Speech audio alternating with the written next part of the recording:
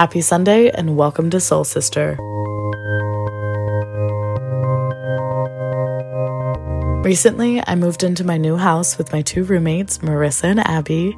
It's a little 3-bedroom house with lots of character. It was originally built in the 50s or 60s. My bedroom's upstairs, and I have so many design ideas for my new space. While I was in North Carolina visiting family, my poppy painted a green accent wall, and now I'm ready to add things to the walls and really make it my own. That got me thinking. I think our bedrooms are extensions of ourselves. How we choose to decorate our rooms is personal. To me, my room is my safe space, and I don't feel complete if it's not complete. I don't know, maybe it's my Enneagram 4's need to carefully curate my living space. And in my old apartment, my room's vibe didn't quite match my vibe because I never took the time to decorate it. I was only in my old place for a year, but I plan to be in this house for a little bit. So before I went crazy with the power drill, I started to ask myself, what pieces of myself do I want to showcase? What parts of my identity do I want to display? And that got me thinking more about my personal self-identity. Today, we're going to talk about self-identity, a concept I've been struggling to understand recently. Self-identity encompasses all the traits and personal aspects that make up our sense of self. It's both permanent and ever-changing, growing with us as we experience life.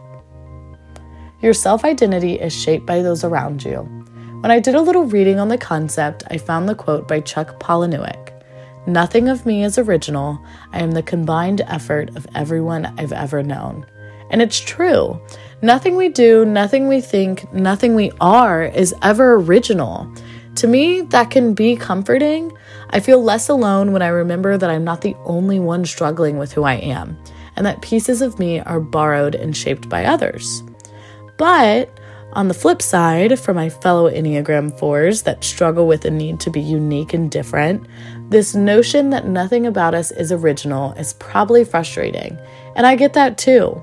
While we as humans may be the most unoriginal thing ever, because we are all doing, thinking, feeling the same things, but the pieces we choose to build our mosaic with, the combination of people, life, and our experiences makes us unique. We are living mosaics.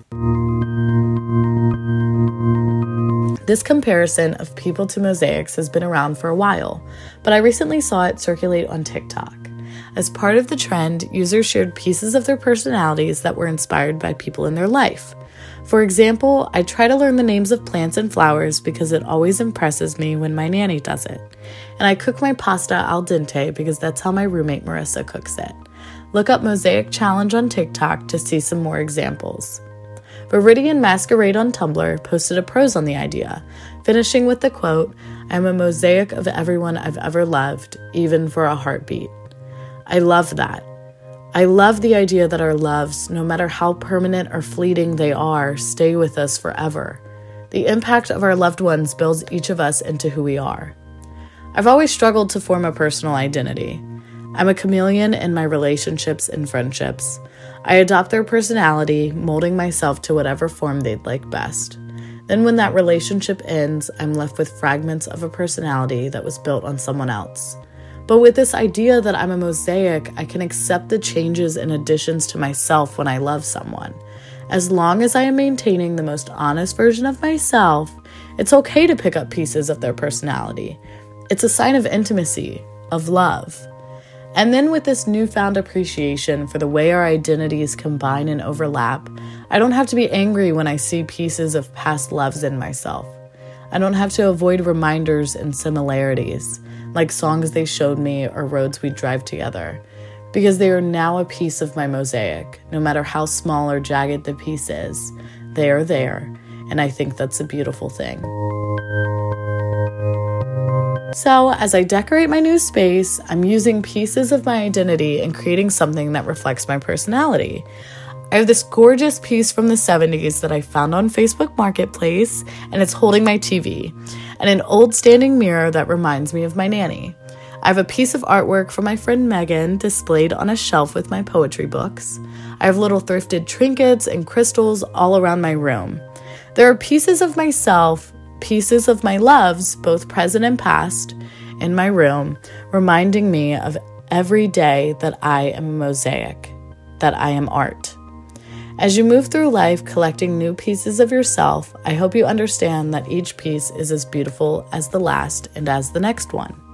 It's okay if they're different colors or sizes, if maybe the edges don't match up. That's the beauty of our identity. I always struggled with the feeling that pieces of my identity conflicted with each other. I thought the goal was to be this one-dimensional, complete reflection of whatever it is that I was doing or being. Whether that was sorority girl, pageant girl, plant girl, crystal girl, whatever it was. I thought that each of those individual things had to be my sole identity, and now I see that I can be all those things and anything else that I want to be. And you can too. And it's okay if pieces of your identity seem a little stereotypical or surface level. Sometimes I get insecure and feel that pieces of myself make me predictable or uncool, like how I love Taylor Swift and iced coffee. It's okay for me to laugh at those parts of me, but I also enjoy those parts.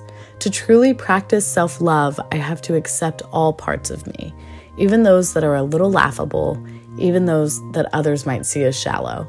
I think fully accepting yourself can't be achieved if you're worried about what other people think of you. To practice self-love, you can't be consumed by the judgment of others. For me, getting to that point was a learning process.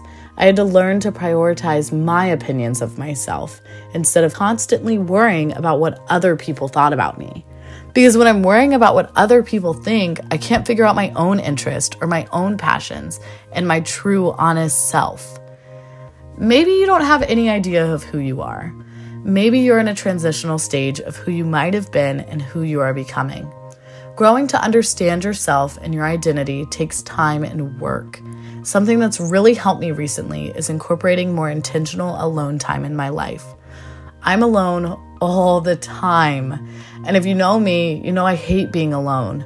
I get in my head and completely spiral into a depression when I'm isolated. So to avoid feeling trapped in my alone time, I've started to do things that are freeing. I go to the park and read, or I make myself a meal. I give love through quality time and acts of service, so I should give myself love in those same ways. Being alone doesn't have to be a negative thing. We are perfectly complete when we are alone. Alone does not equal lonely, and I think I get the two mixed up. Alone time gives us the chance to really listen to our thoughts and needs, to connect with ourselves on a deeper level.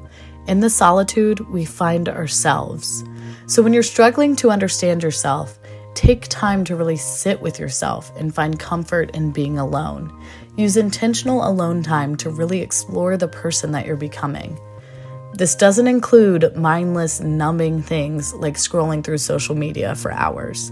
You have to choose enriching things that recharge you, not further drain you. For me, I like to journal. I think it's important to communicate self-love with the same love language that you use with others, so make sure you're doing that. Do things that help you explore your passions. Try new things. Identify things you value. Take the time to really visualize your ideal self and work toward it. You can't really love yourself if you don't even know who you are. So I think the first step to genuine, deep self-love is discovering who you are. I think that's enough for today. I hope you enjoyed today's episode, and if you did, give a share in your socials for me. All right, drink some water, go outside, read a book, choose yourself today. Make it a good one. Bye.